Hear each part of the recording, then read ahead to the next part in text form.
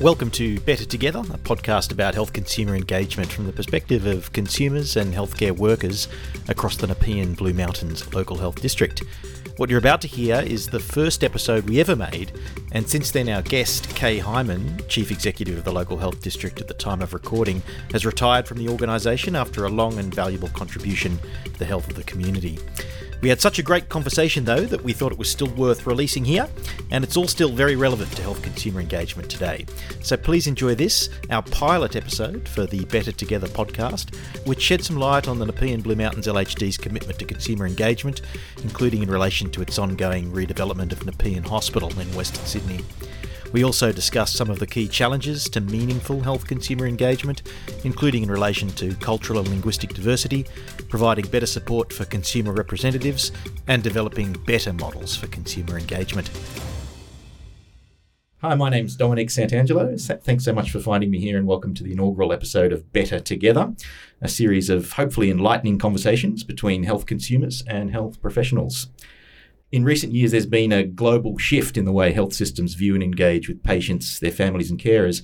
And here at the Nepean Blue Mountains Local Health District, a network of hospitals, mental health and community health services located just to the west of metropolitan Sydney, we're embracing the trend. This trend towards better health consumer engagement is an overdue realisation, even if it's one that's been emerging for many decades. Historically, health systems have grown from institutionalised healthcare practices that view patients scientifically and primarily as bodies needing treatment, with the power and knowledge about their care existing within professional institutions. The global health consumer movement, however, sees a need to put the experience of the individual patient front and centre, advocating for health consumers to be much more actively involved in their own care and, as a result, reshape those institutions towards better health outcomes. And that's the simple premise for this podcast, really, exploring ways in which healthcare services like ours at various levels are partnering with patients, as well as with their families and carers, to improve a very large and complex health system. Now, I'll admit that's a pretty big focus, so I should emphasise that our priorities for this little podcast are in fact somewhat more nuanced and local. We'll be recording our podcast from right here inside Nepean Hospital, the largest facility of the Nepean Blue Mountains Local Health District, which operates on the traditional lands of the Darug, Gundungurra and Wiradjuri peoples. The district and its people will be the focus of our show, and not to diminish the scale of our ambition too much, we're home to a diverse population of almost 400,000 people, each of them potential health consumers, and one of which is the extremely passionate health consumer representative, Matt Roger. Matt, thanks for joining us today. No worries, Tom. It's great to be here. Thanks. Fantastic.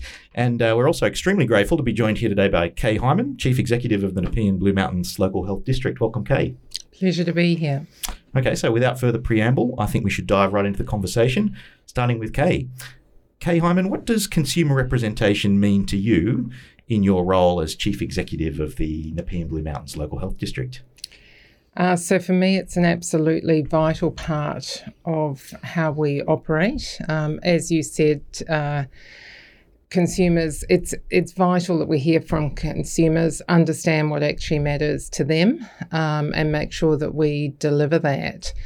So prior to coming here, one of the responsibilities I had was for a children's hospital. And that certainly makes you really aware because you have parents as an integral part of how health is delivered. And coming here, I wanted to try and emulate that across the system as a whole. Taken quite a while to get there, but I think we're certainly moving in the right direction. Thanks, Kay. Yeah, look, I might just say that, part of my experience at the moment as a carer is working with the Children's Hospital a lot. And, I think they do have a good system in place, but I think there's a lot of room for improvement there as well. But we might get to my personal story in another episode, certainly not in this one. But thank you, Kay. I much appreciate that. And I'm just wondering, in practice here at the LHD, how consumer lived experience shapes your strategic vision for the LHD. I think there's different ways of putting a vision together, and certainly our vision, which has been in place now since basically the inception of the LHD, Together Achieving Better Health, I think encompasses that partnership with consumers and carers, because as health professionals, we can do so much, and, we can do everything technically perfectly. I'm not saying that we do 100% of the time, but, that's our aim. But unless it's actually what consumers want, technical perfection doesn't really stand for so much. So understanding what makes it valued by consumers, and importantly, what makes consumers feel safe and willing to actually engage with a health service. And that's certainly true for our Aboriginal community, because if people don't feel safe and listened to, then they're not going to actually use the system in the way that they need to for their health. I think your response, Kay, sort of points to the very many things that potentially we could talk about on this podcast. But before we start picking some of that apart, I just want to introduce our other guest today, Matt. Matt, what's your personal story with consumer engagement, and what role do consumer reps play in the health system? It's a really great question. I live with the challenges of a disability, and often I think that in the past clinicians might have just seen what they learned at university as the way to treat a patient. Now, I like to think that I'm a person first with a side dish of disability. And so it's my lived experience that we as consumers can bring along to our care. And I think consumers play a vital role in taking an active role in their own healthcare. And I guess part of my consumer engagement journey came about by virtue of having to medically retire at the age of 43. That was not something that was part of my career plan or part of my career trajectory. But I decided that I was going to take a more active role in my own health. And the best way to do that is get involved with our local health district. As you said in the intro, there's 400,000 people with a big population of Aboriginal, culturally and linguistically diverse people, elderly people. The demographics of our LHD are changing quite rapidly. And I think that means that consumers have a vital role to play in helping shape the direction of that LHD and the services that it provides to consumers and patients. Thanks, Matt. Hey, look, your experience, I guess, is fairly exemplary of health consumers becoming sort of more active representatives in their local area. Would you mind maybe just sharing a little bit more about your personal health story and then journey into consumer representation? You mentioned a little bit now, but perhaps we could just dive a little bit deeper into your personal interest and story. So I was diagnosed with multiple sclerosis in July 2003. And I guess for a while everything was progressing smoothly. I was high-powered career, working with one of the big four banks in Australia, and things were moving pretty smoothly. The diagnosis of MS was a bit of a shock at the time. I don't have a history of MS in my family. And progressively, as my condition moved along its own little merry journey, because there are no two MS journeys that are the same, it got to the point where I wasn't performing at the same high standard that was expected of me, hence the medical retirement. And that was a trigger for me to think, okay, well, what about my health and my family? It's important to note that your family is just as much involved in your own disease or disability as you, the patient. They come along for the same ride as you. So I thought it was extremely important to get involved and to be aware of those sorts of things. As I have a disability, I'm in a wheelchair predominantly, I became acutely aware of where there were issues that impacted with people with a disability. And I got involved with our local council initially to start thinking about from an access committee point of view, how that works. And it was through that introduction to the hospital. And that has just morphed into a whole lot of opportunities for me as a consumer to try and help shape and influence the direction that the LHD takes in the services that it provides. Again, there's awful lot of stuff we could pick up on there as sort of follow-up, but I guess I'll just ask you one more question. I mean, you talked about, having a high-powered career, obviously you're a career-oriented person, and MS comes along and changes that for you. In sort of your initial dealings with the hospital system as a patient, what struck you about the way that you were sort of dealt with as a patient rather than the way that you were used to being sort of interacted with in your professional life, and did that have an impact on your sort of passion for consumer representation? I think you're right. We were seen as an MRN, a medical records number, and not as a person. And sometimes the clinician wouldn't necessarily be talking directly to you, or they'd swing past in a 30-second catch up and then disappear, without having the opportunity to bring the family along with that journey. And I do see opportunities where that has changed quite a lot over the years. But I think back to when I was diagnosed, there were no peer support activities involved. There were no real opportunities for discussion and engagement. The communication that was even available for families was quite minimal, and it wasn't necessarily age appropriate.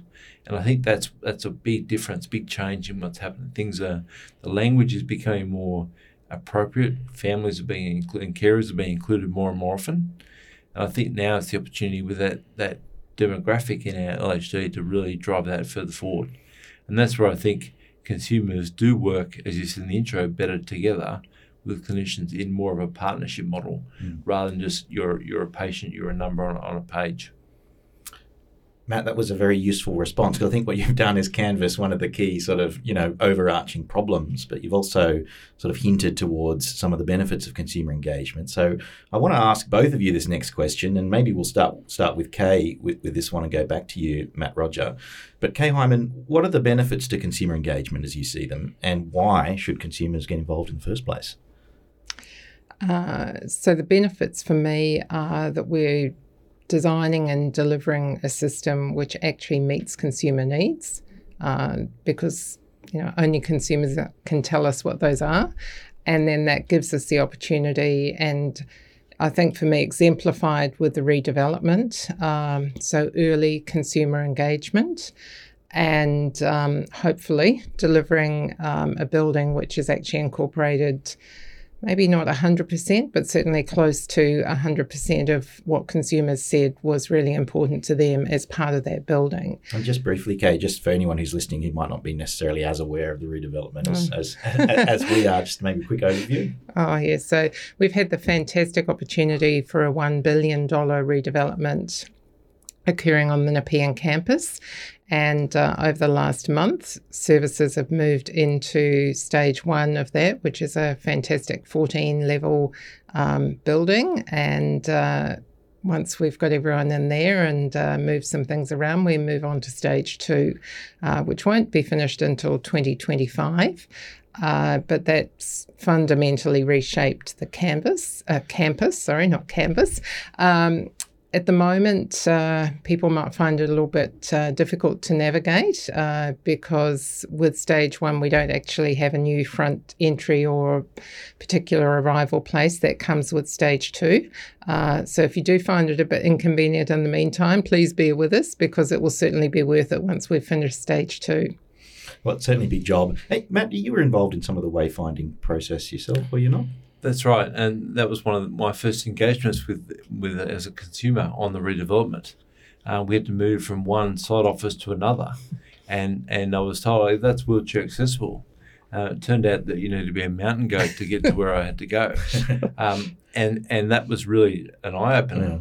And it was an eye opener for the redevelopment team, because what they thought was in place was actually not in place, and that is where being aware of those wayfinding type issues, the signage, the locations, walkways, end-to-end steps, which is really great for someone with a wheelchair or a mobility device, or even a parent pushing a pram.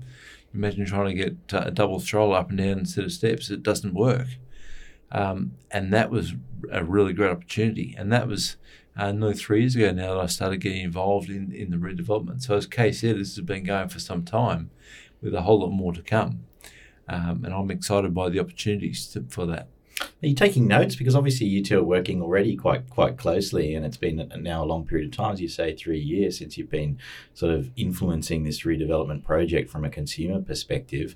Do you think, along the way we are sort of changing the model or learning things about how better to engage with consumers, or from your perspective, Matt, how to better engage with hospital leaders or health leaders? I certainly think so. Even through the development of the 14-storey tower, one of the questions I asked was around the lifts, for example. We've all had that experience where the lift doors close on you as you're trying to wheel through it. which is difficult enough when you're ambulant, but when you're in a wheelchair and you got a lift door that closes on top of you, and so looking at some of the technology that was actually being put in from the ground up, rather than trying to retrofit something else once it was already done. I think that leads into another question I've got for Kay here. I'm just wondering if it might be a good idea to talk a little bit about some examples of where LHD processes or practices have been positively impacted as a direct result of consumer representation. Obviously, Matt's given us a couple of examples in terms of the redevelopment, but is there anything that you've seen over the years, and it could be here, it could be elsewhere, where consumer engagement has made a real difference and really changed the ways in which we practice, and that could be, in terms of, even the culture of healthcare, or it could be a particular process or procedure, but something specific as an example of how consumer engagement in action really does drive change. So, there's the obvious, the redevelopment that we've talked about, and that's more about facility design and actual infrastructure. I think when we come to, how healthcare is actually delivered, I'm struggling to think of an actual example, but maybe one I will use is the way that we've got our Get Involved process working, which is more an online forum for consumers where we can actually send out information that we're developing for consumers or for families and get feedback from people. Do they understand it? Is it useful? How would it be better represented, etc. So that's a practical example that's shaping some of our materials for families and consumers. But I think where we really start to make a difference is where we've got consumers embedded in quality improvement activities at individual service levels. So whether that's women's health or children's health or surgery or anywhere else. And those consumers are actually part of how we look at quality improvement. And then, there are a lot of subtle things that happen over time that just, change the way in which we deliver care. Yeah, you mentioned a few things again there, which would sort of open up into longer discussions. And I guess that service level improvement with consumer engagement is something that's been very successful and around for a long time in the mental health space. And the way I see it is it's starting to then sort of influence other areas of healthcare practice as well. The other thing you mentioned there was the Get Involved groups and looking at resources for health consumers that should develop collaboratively. In fact, this podcast has taken its name directly from some branding that we came up with around that process, Better Together. So maybe in relation to that, or any part of what Kay's just sort of opened up for us there, Matt, what are your thoughts on the processes that are in place, how they're going? Is there room for improvement? Where are we at? Well, I think one of the big developments in healthcare is the use of virtual care type arrangements. And the COVID pandemic really highlighted the benefits of being able to have your ongoing healthcare journey still monitored effectively through virtual care or telehealth as it was at the time. And I really think that that's a great opportunity for us as consumers. One of the things that I've experienced in some of the committees I've been involved in, there's this trend in some of them to just report the same key performance information over and over and over again, and the trends weren't necessarily changing. And to come in with a consumer lived experience eye and say, well, does this make sense? And challenge constructively and start to work and just ask the question, does this make sense? It doesn't make sense to me as a consumer, as a patient. Why is it making sense to you as a clinician? It changes that conversation. And I really think we have the opportunity, we're ideally placed to give that lived experience to the clinicians. And I do see that as an opportunity for further growth and development in that area. Well, I guess that brings me to the next question about what you think the challenges to genuine consumer engagement are, because, not wanting to be too critical, but I know, I guess I've been working for health for, a little while now, and other organisations as well. And when you've got such a big organisation that's trying to do things differently and trying to engage people in the organisation who aren't necessarily experienced working within it, but have their own valuable health experience to bring, sometimes you often hear criticisms of box ticking exercises, for example.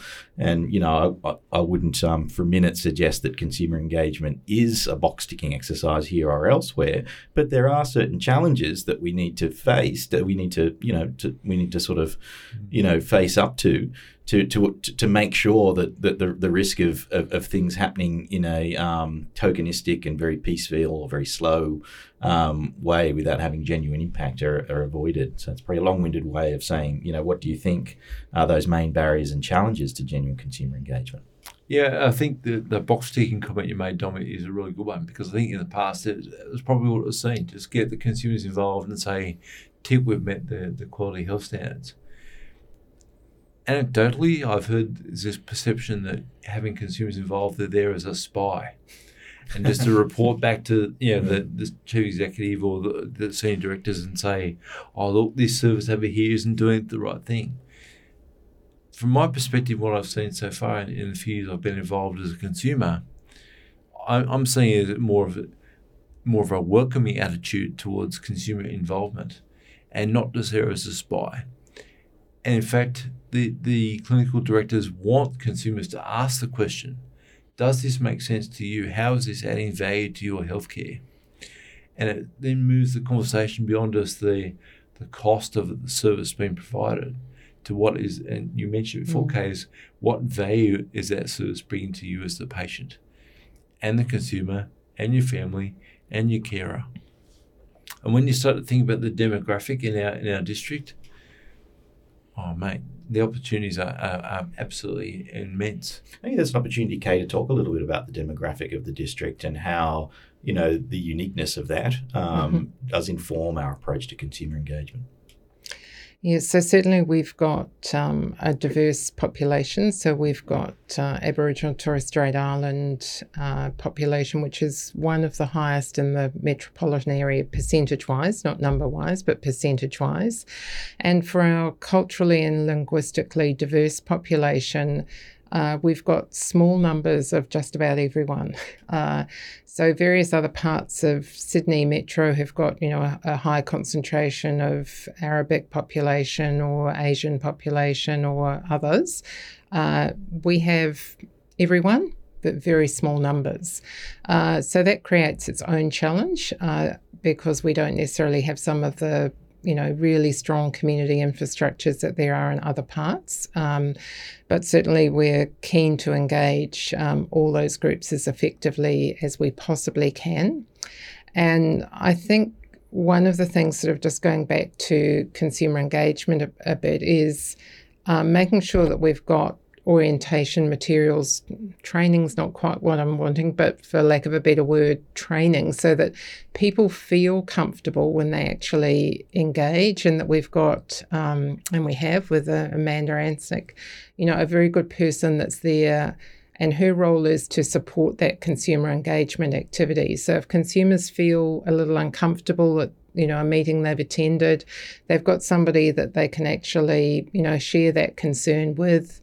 And if they feel that, maybe because we're really good at talking in complex language and using 1,001 acronyms, somebody that can help with some of that as well and remind staff, that acronyms are fine at A level, but, are not necessarily understood by all, or really concerningly, that acronym means something completely different to somebody else with a very different connotation often. So, you end up with somebody thinking something completely different to what we're assuming, which is never helpful. I'm sure there's all sorts of funny examples. There are. Some of them are not ready for radio or podcast or anywhere else, but there are plenty. So having, support for consumers as well, so that hopefully they feel appreciated. They feel that their valued time that they're giving us is, actually appreciated by us. And I think some of that ticker box stuff in the past has come also to when consumers have been involved. So, we've designed this now, you look at it and tell us it's okay. Not what real engagement is about is we are going to design something together. And, you're here from the beginning. And for me, the perfect example of that is the operating model for mental health. So consumers and carers have been involved from the very beginning. So it's not, here's our plan, what do you think? They've been there from day one. And I'm confident that what we've ended up with is a far better product as a result of that. Yeah, there's a lot of positive stories out of this district with mental health care. And I think, Kay, we should have a chat later about how we can put together an episode that's specifically around some of those developments. Because, in many ways, mental health has sort of led the consumer movement. And, but in Matt's experience, it's broadened out. So the sorts of support that Kay was mentioning there for consumers to get involved, do you see that support, Matt, Roger? Yeah, I certainly do, and I take about 25% of our district from a culturally and linguistically diverse background, and I what I've been trying to do as a consumer is trying to help bridge that cold community consumer engagement as well into the broader mainstream consumer engagement, because sometimes I feel that that's a bit of an underrepresented area, but equally important area. And certainly the importance of being involved at the ground level from a design perspective is much better, as I said right at the start, rather than trying to retrofit something once it's done or once it's delivered. Yeah, excellent. Look, Kay, I just want to pick up on another thing that you just mentioned then around we talked about the support for consumer representatives to get involved, and Matt sort of attested to that. But I'm wondering about whether or not there's a place in the strategy, and if so, what it is, or, just even generally what it looks like without talking about things at a strategic level. But what about support for services and departments, teams within the LHD to embrace consumer engagement? Because I guess one of the things that is slow to change, you've got a lot of, from my perspective, I guess, I've got two angles on this. I'm a staff member here with the media and comms team, so I sort of see a lot of the internal workings of the place, and I also see a lot of the complaints and things like that.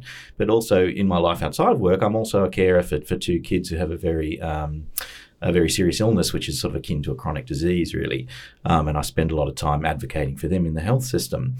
And I think one of the things that I notice is that there's a lot of consumers out there who might have a role to play, but where things are perhaps slower to change is the services accepting that, yes, there are people out there who have genuine experience that actually can make a positive difference to our service rather than just create some extra workload for us. That's absolutely true. And there's some services that embrace consumers and, bring them into the service in the way which is ideal. And honestly, there are some services and some staff that are really cautious, concerned, what's this going to mean? How is this going to change the way in which we do business? Or, will we be able to talk about everything with consumers in the room? And often if we can get some of those staff that are a little reluctant to actually to observe consumers in other settings and see other colleagues working productively with consumers, that overcomes some of the fear. And that's why I think also for consumers, it's always good to have more than one, because sometimes it can be if you're the sole voice sitting there and you're not quite sure, do you understand what's being talked about? I'm not sure I understand. Should I ask? Shouldn't I? And you sit there and maybe don't ask, where maybe if there's two of you and you're sort of looking at one another and saying, well, no, I don't understand that either, then, there's a bit power in numbers, and I think that allows consumers to actually work more effectively. It's not to say there needs to be two consumers everywhere, but I think certainly a buddy system, of an experienced consumer and a newer consumer really helps to strengthen that partnership, both in terms of, the consumers feeling confident, but also, the staff feeling confident to deal with consumers. Hey, Matt, as an experienced consumer, do you sort of mentor other consumers in the way that Kay sort of mentioned, sort of buddy system? Yes, that's right. And certainly we do try and get that buddy system working. And I think part of it is the confidence for people to deal with the health professional. And you mentioned it before, Kay, the acronyms. I've been in some meetings where the same acronym has been used 6 times. It means 6 different things. And you have to just put up your hand and say, now, which thing are you talking, which service are you talking about? But I think then it's what I've seen is when consumers have asked the question, there is an engagement model where the clinician will provide answers, even if it's not at the meeting, but something afterwards. And I think it's a great way to demonstrate that consumers can work in a partnership with the services in such a way that it becomes better together. It's that simple. And is that the feedback you get from fellow consumer representatives, Matt, that process is working well? Generally speaking, yes. And you mentioned the mental health consumer engagement, and I hear a lot about that from our fellow consumers about that. From what I've seen so far, yes, but I still think there's heaps of opportunities for more and more consumers to get involved. And you mentioned Amanda before. We've got a pretty good consumer group going so far, and Amanda tries really hard to get more and more involved. Yeah, and look, if anyone's listening to this and they are keen to get involved, then just please email us at the link that you'll find somewhere close to this podcast. Yeah, and I think it's important to know that whether you're a patient, a carer, a community member, a health representative like yourself, Dom, it doesn't really matter. Everyone has the opportunity to become a health consumer representative. Yeah. And I'd actively advocate and encourage people to get involved in their local health service. Okay, what would you say to people out in the community who might be interested in getting involved as a consumer rep?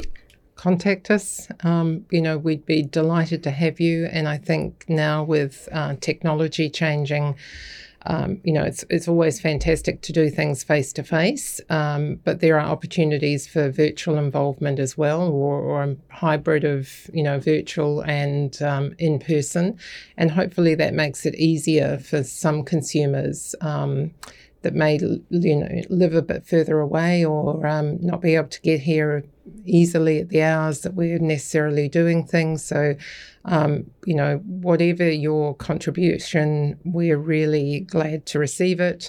And it would be really good to hear from people that have what I call, low level or incidental contact with the health service as well, because it's fantastic to have people like Matt who will have an ongoing relationship with us.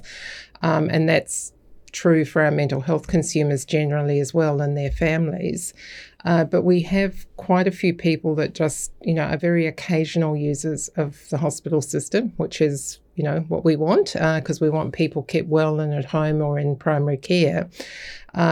So some of the pathways for those incidental consumers, is a bit different to those that have ongoing care needs. So it's really important for us to understand those needs as well and to make sure that we're addressing those well. And quite often, people that don't have ongoing relationship with the health system don't think they've got a place to play, a part to play. But certainly we're really keen to hear from them, from everyone, young, old, male, female, Aboriginal, Torres Strait Islander, called community, disability, whatever, whoever. We're keen to have you to be part of doing things better together. Thank you, Kay Hyman. That's a very clear and encouraging message. And probably we're sort of out of time, so it's probably a good place to finish as well. Matt, before we do go, are there any last points you'd like to touch on?